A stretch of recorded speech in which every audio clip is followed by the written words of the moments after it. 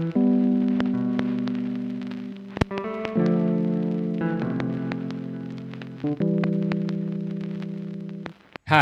I'm Klempinlak. And I'm Ayi Suwart. Welcome to Inquisity, a podcast about questions in architecture, city, and people. Welcome to the new episode of Inquisity, podcast about architecture, city, and people. Architects are often credited for the grand palaces, churches, skyscrapers, and monuments that adorn the cities. These grand designs are admired for their intricate details and ornaments through their advanced building and construction technologies. However, the genius of the architect is not exclusive to the wealthy and powerful. Architects are also capable to improve the quality of living of the poor and the marginalized members of the communities. Today, we will hear a different side of architecture that caters the informal settlers' families, or ISFs, and understand the encompassing scope of architectural research and design. Our guest for today is architect Natalie Audrey Santos, an architect, researcher, educator, and an aspiring urban planner. She is the managing partner for the startup firm Ibarra Architects.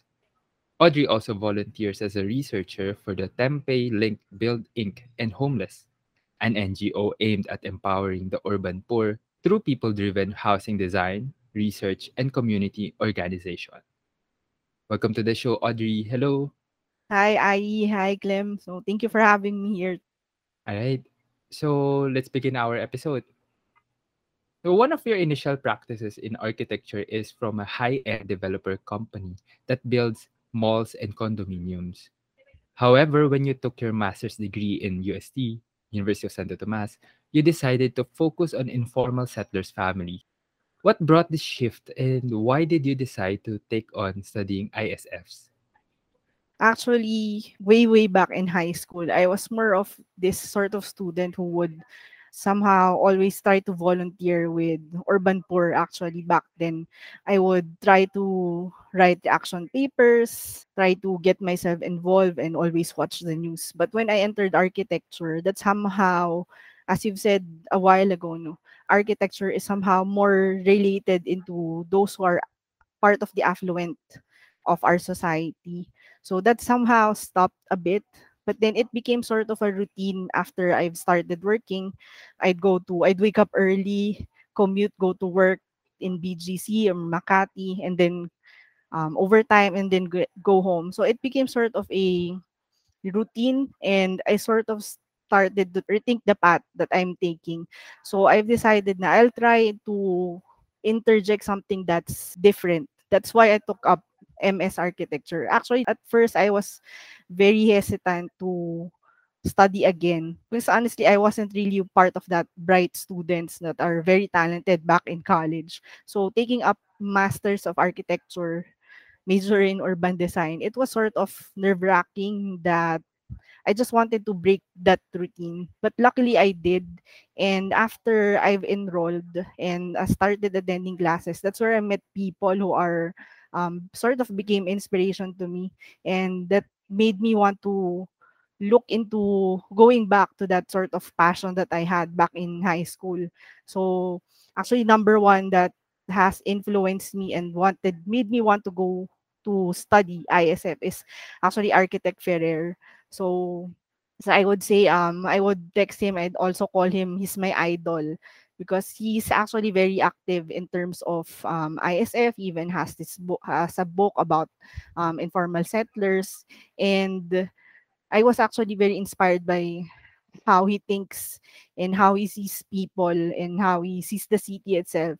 So after I was able to get my master's degree, that's when I decided na I'll start pushing because actually I took up masters almost 5 years. No, I had to stay with developers because I needed the money to fund my master's degree, to pay for the tuition fee, pay for the research that I need to do. And with that, after I graduated and finally got my master's degree, that's when I tried to look into what other things that I could do outside of being inside the corporate world. So luckily, I actually just messaged Tampei and told them that I graduated recently and I wanted to help out if there's anything that I can be of help with. Then that's all where it started, that I started volunteering for Tampei, Link Build, and now most recently with Homeless People Federation. So I'd say it's a combination of, it's a passion for me.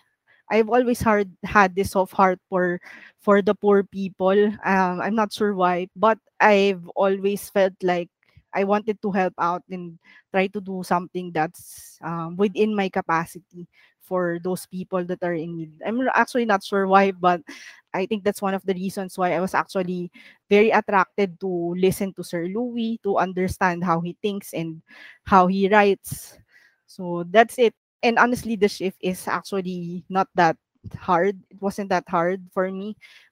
It felt like everything just fell into place after I've graduated from the master's degree, and started to just message Tampei. After that, everything just went on. Like, it was somehow a smooth transition, and I'm very grateful for that actually.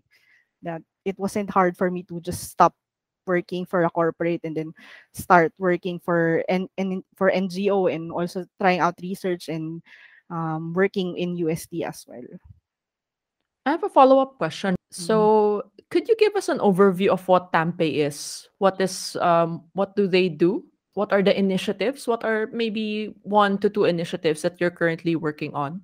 So Tampei is actually a part of a big group of NGO, and that's the Homeless People's Federations Inc. Our Tampei is sort of the technical arm. So Tampei is mostly composed of architects and engineers. Some are volunteers, pero very few are actually employed by Tampei because it's a small non-government organization. So what we do is that we try to help out those communities that are part of Homeless People's Federation.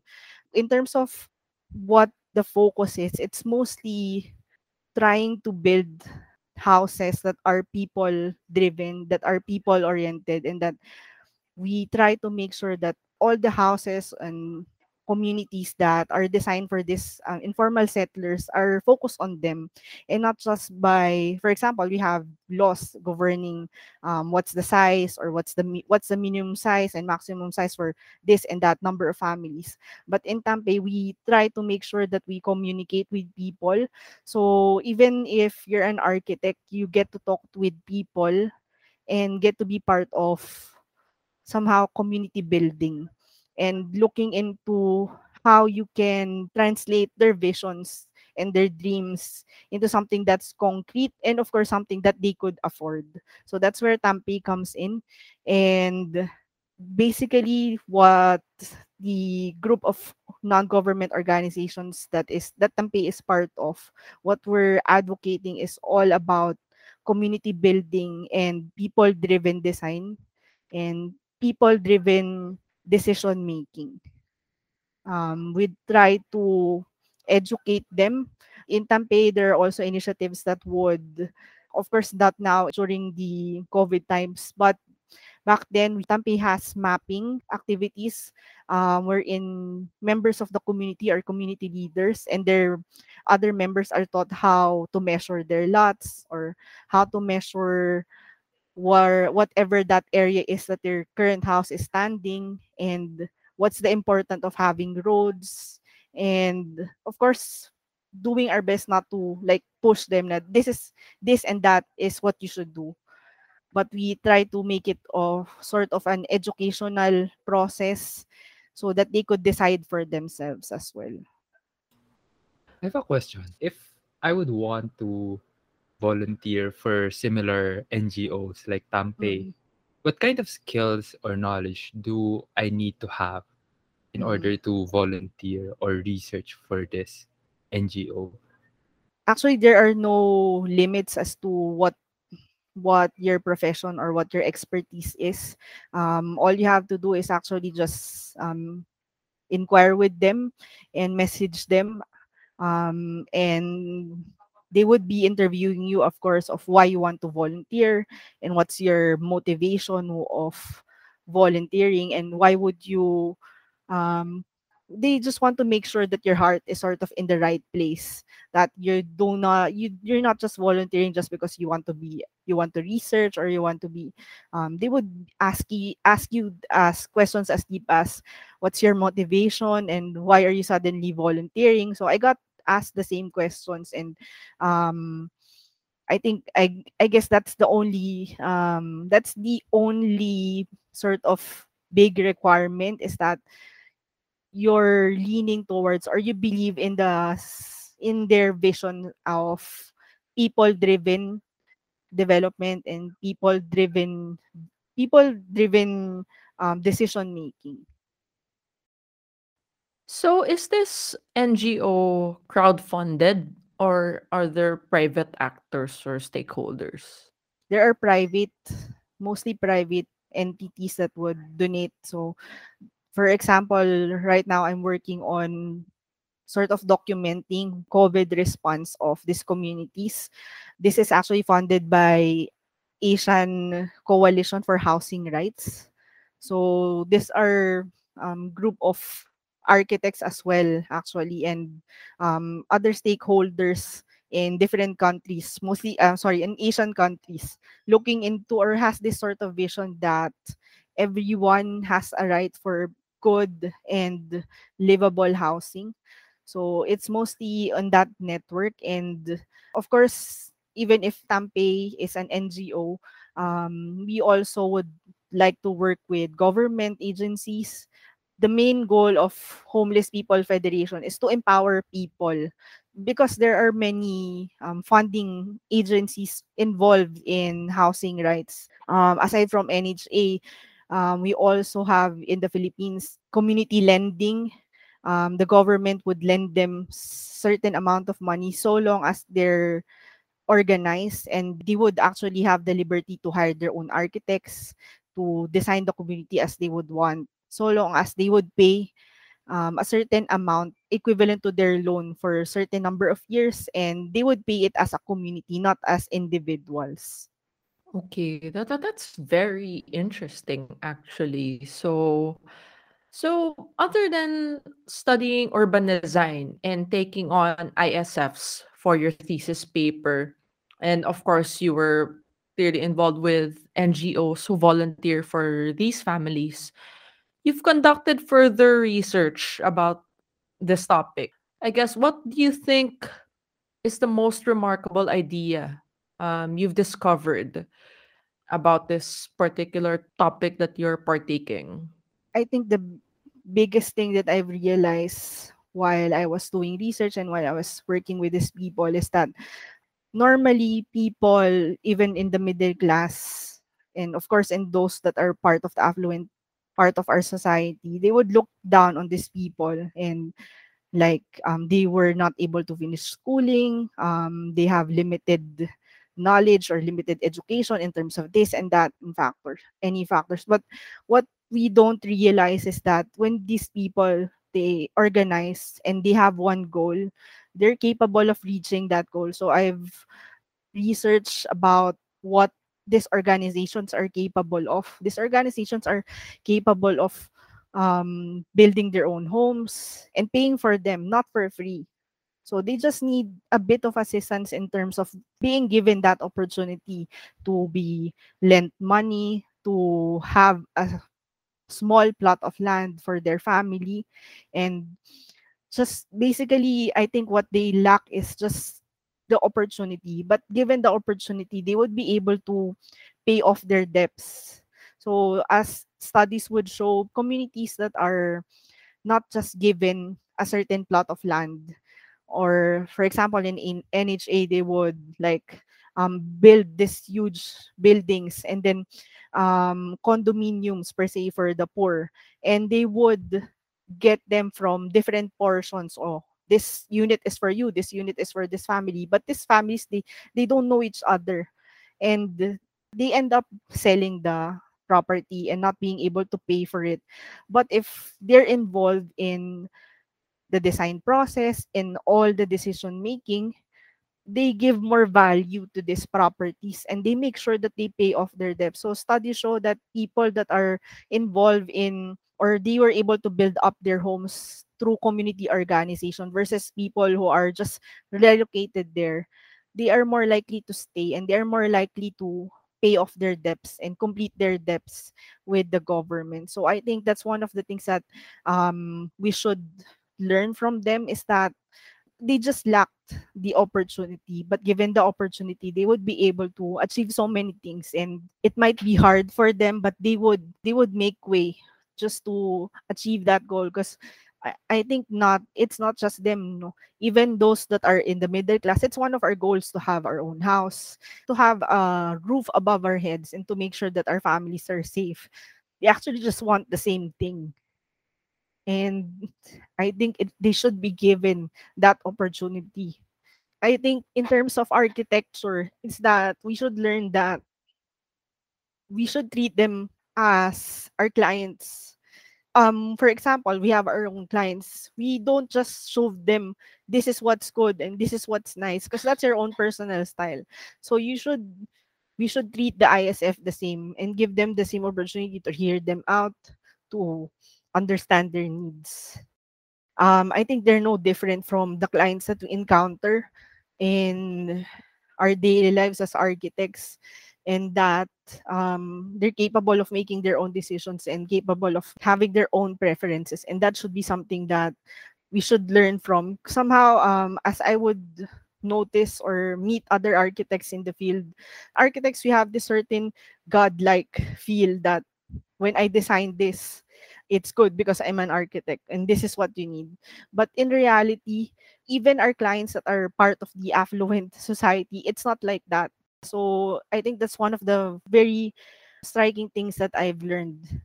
We should not look ourselves as architects that we're sort of gods, that this is what I designed and this is what's in the code and this is what's right. It's not always like that. We should always keep our minds open and keep our ears open and our eyes open as to what our clients need. And in this case, their ISF. We should always try to be understanding and open-minded, I guess, of what others need and not just what we want as architects.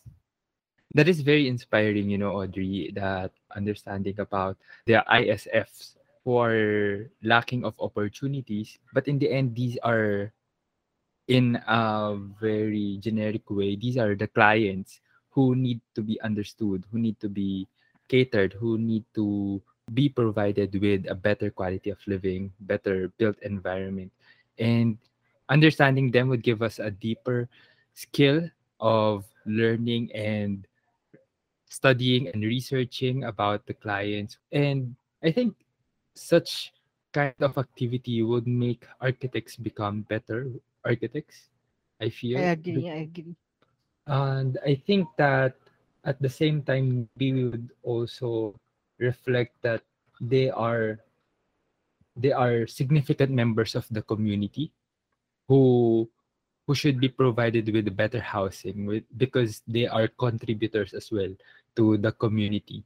They are the tricycle drivers, they are the ones manning the sari-sari store or the magtataho or those who sell balot on the streets.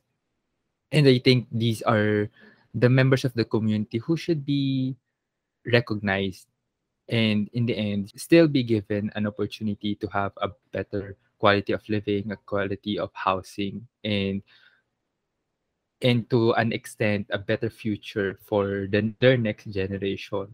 If we cater for these kinds of families, we are not just catering for them, but we are also catering for the future as a whole, as a community, as a city.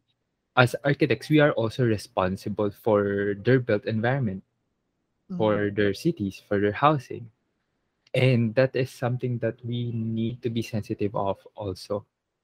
Back when I was doing my thesis study, my master's thesis is actually about city or the general livability in the city.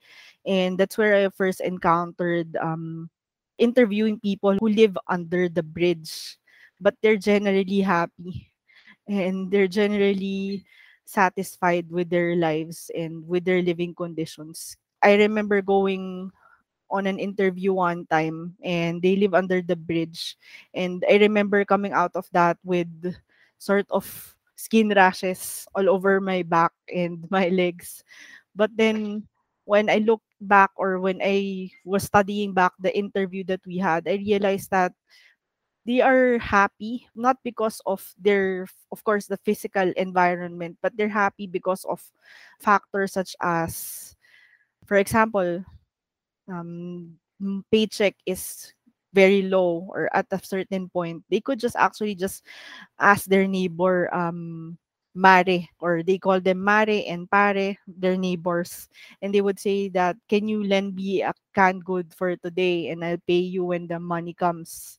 And they're able to survive as a community depending on their neighbors, and of course making sure that when their neighbors need help, they can depend on them as well. And that's when I realized that livability that we paint, there are many livability studies all over the world, or they're recognized, but they're mostly are about physical environment or the physical state. But it's not actually just that. I mean, it is an influence, but we should not or never forget about the community itself and the deeper meanings of these physical aspects of the society. For example, the family that I interviewed, they're living under the bridge, but their children have already graduated college. They were able to send their children to college, and it's important for them to stay within that area because number one, they're already very experienced, or that's where they're comfortable with already. And aspects such as they're near the school, a very good public school, and they're near the church. So it's not just the church itself, or it's not just the school itself, it's what they symbolize, and it's what they're able to give. For example, we Filipinos are very influenced by our religion. So that's one factor that they're happy in that area because a church is nearby. Whenever they're feeling low, they would just go there and pray, and they would be able to get by. And another factor is that they're near the school, a very good school. And that's very important for them so that they would be able to send their children to school. So this physical aspects has this corresponding meaning or corresponding important aspect for them in their lives. That's actually very remarkable, Audrey, when you mention that the quality of living of people is dependent on the community. Because I remember there are a lot of literature in urban planning and neighborhood design that discuss about the physical built environment, the required physical built environment for a good neighborhood. These are like parks, these are like sidewalks or infrastructure, etc., etc. But not a lot of literature discuss about the kind of happiness or kind of community the neighborhood is providing for the people. And I think there should be a sensitivity on this kind of aspect of a neighborhood, of the urban environment, because we are not just designing, cities, we are not just designing buildings and streets and parks and open spaces, but we are designing communities, and people will be living in these communities. Mhm, And if we reflect that the core of these communities are the people, then maybe we will be building them differently rather than just, creating a cookie cutter mhm, project and then fit these people inside these mhm, projects and expect them to have a good quality of life because you provided this mhm, kind of technical information, etc., etc.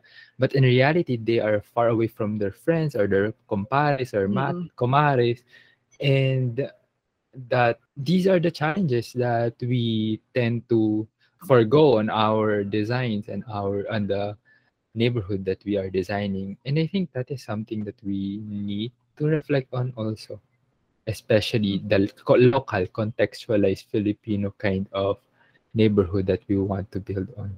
Just to follow up on that, no, I remember Architect Ferrer, he mentioned something about when you land the hit, the poor people in the Visayas, they were actually rooted out from their original community. And then the result was that people were very unhappy and people had this sort of rage towards the government that they were displaced, etc., etc., because they were not able to thrive in their relocation site, whether it was a nipa hut or whether it was a concreted house.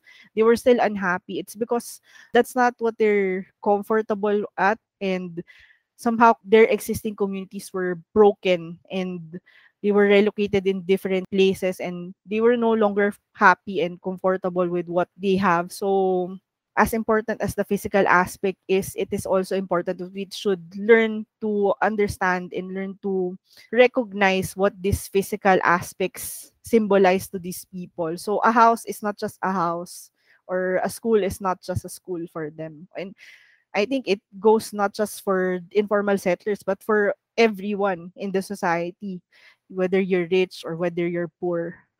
So it goes for everyone. All right, let's talk about dreams, Audrey. What is your dream for the ISFs or the informal settlers families?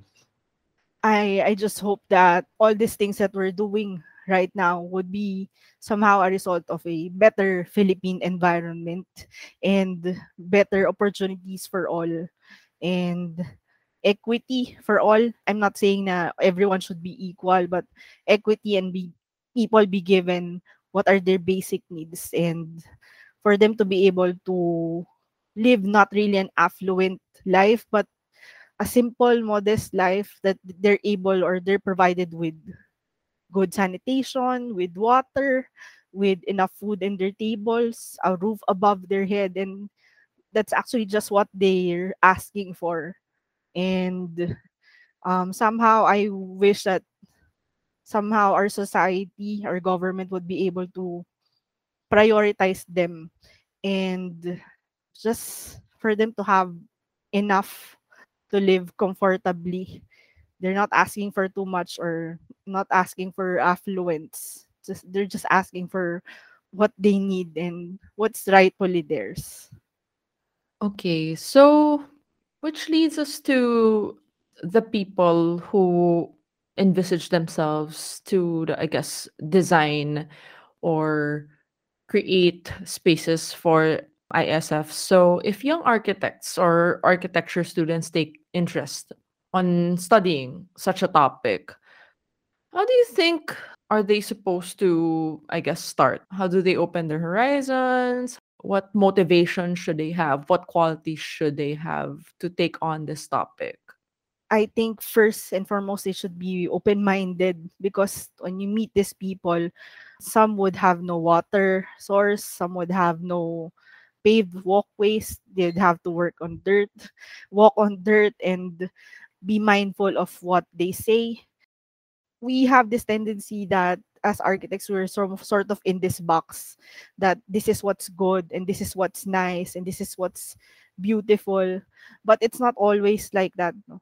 So actually, I remember talking to architect Ferrer, and we were discussing his book. He said there that there are many things that we ought to learn from the informal settlers, and if you would notice their architecture, they're not on the standard size. Like, for example, their stairs are not standardized to the minimum and maximum that we have, and their hallways are not up to the standards of what we would want as architects, but they're able to live. So I remember thinking back then that maybe our ergonomics per se are somehow just gotten, or somehow we copied it from the Western world. And we would notice that those that are in the Western world, they're somehow more higher in build, or bigger in build. And so how come we put our standards into that? And even other countries, for example, in Japan, they have their own ergonomics.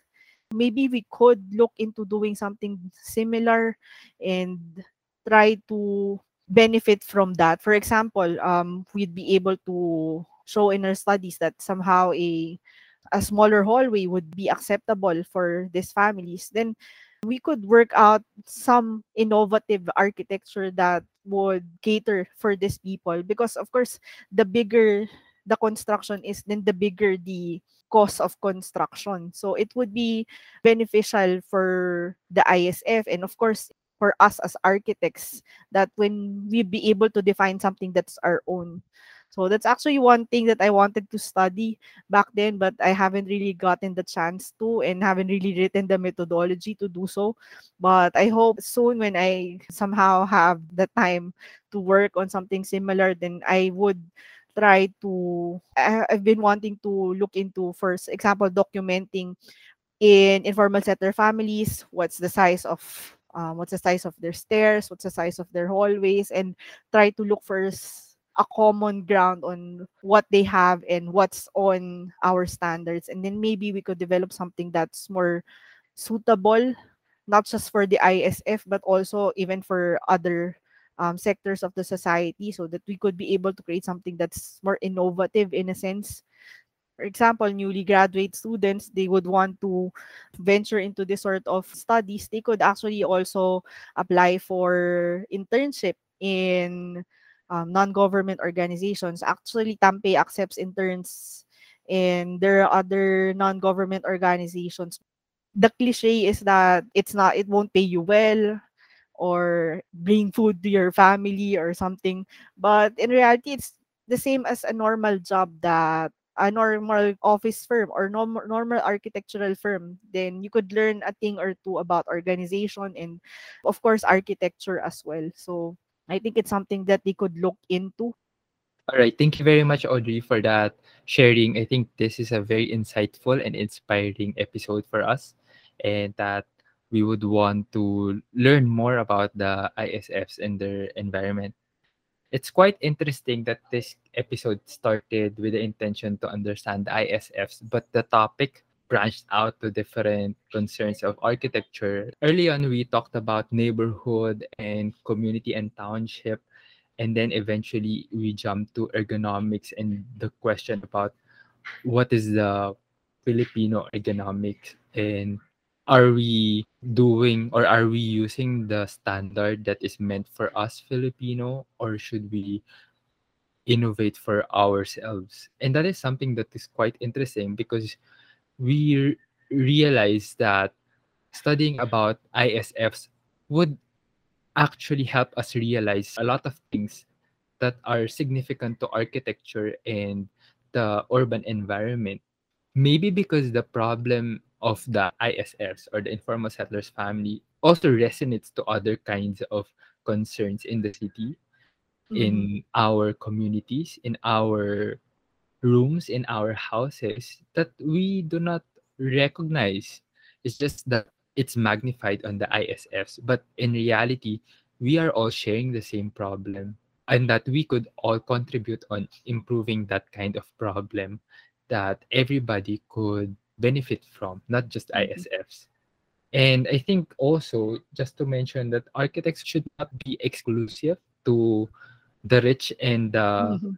affluent that we mentioned earlier, because we could create innovative and inspiring architecture such as that of the Pritzker Prize awardee Mm-hmm. Alejandro Aravena, who is known for developing, socialized housing communities, and that we could take inspiration from, and that is something that we could also aspire to become.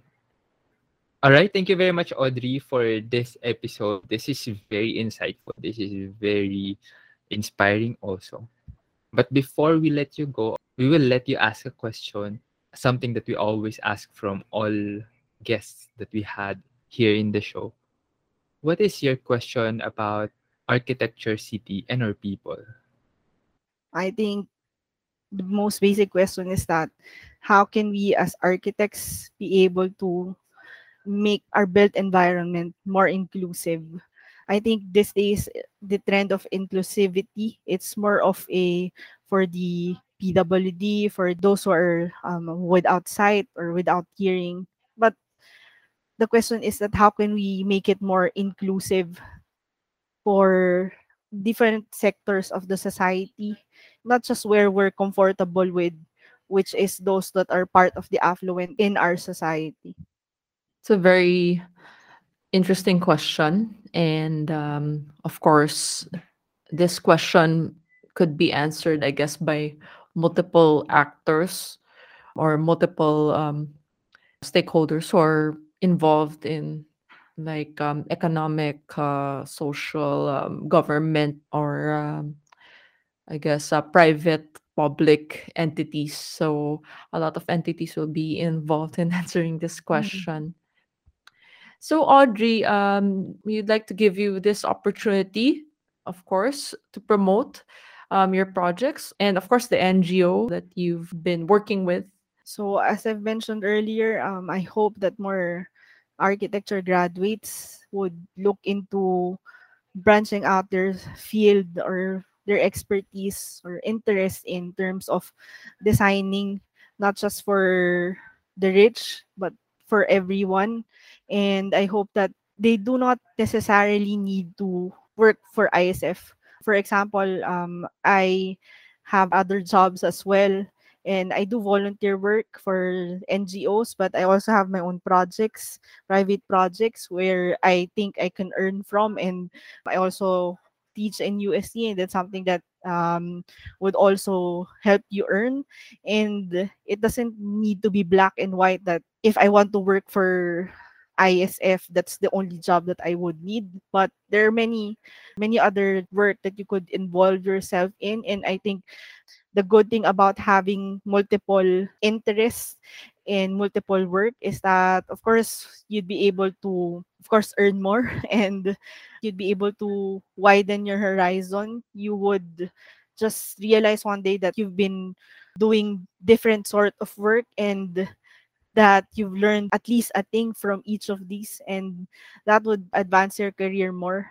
I hope they consider working for or trying to get involved in non-government organizations such as Tampay, Link Build, and ACHR, and homeless people, and just to encourage them. When you learn or when you meet people from different parts of the society, different income brackets, then you'll be able to look at the city that you want to design in a deeper way, and that you'd be able to understand not just one aspect but to understand the city as a whole. It's because, as you've mentioned earlier, I is that we're just part, as architects, we're just part of this big group of different professionals and different stakeholders in designing our cities and in generally making our cities more livable and making our cities more inclusive. And when you're part of that, if you have this wide horizon of the city itself, then you'd be able to become a more effective part of that team, and generally or hopefully a better Philippine environment, not just for the ISF but for us, for everyone in the Philippines. All right. Thank you very much, Audrey. And Thank you. we hope to see you again next time. Thank you very much, Audrey, for joining us. Thank you.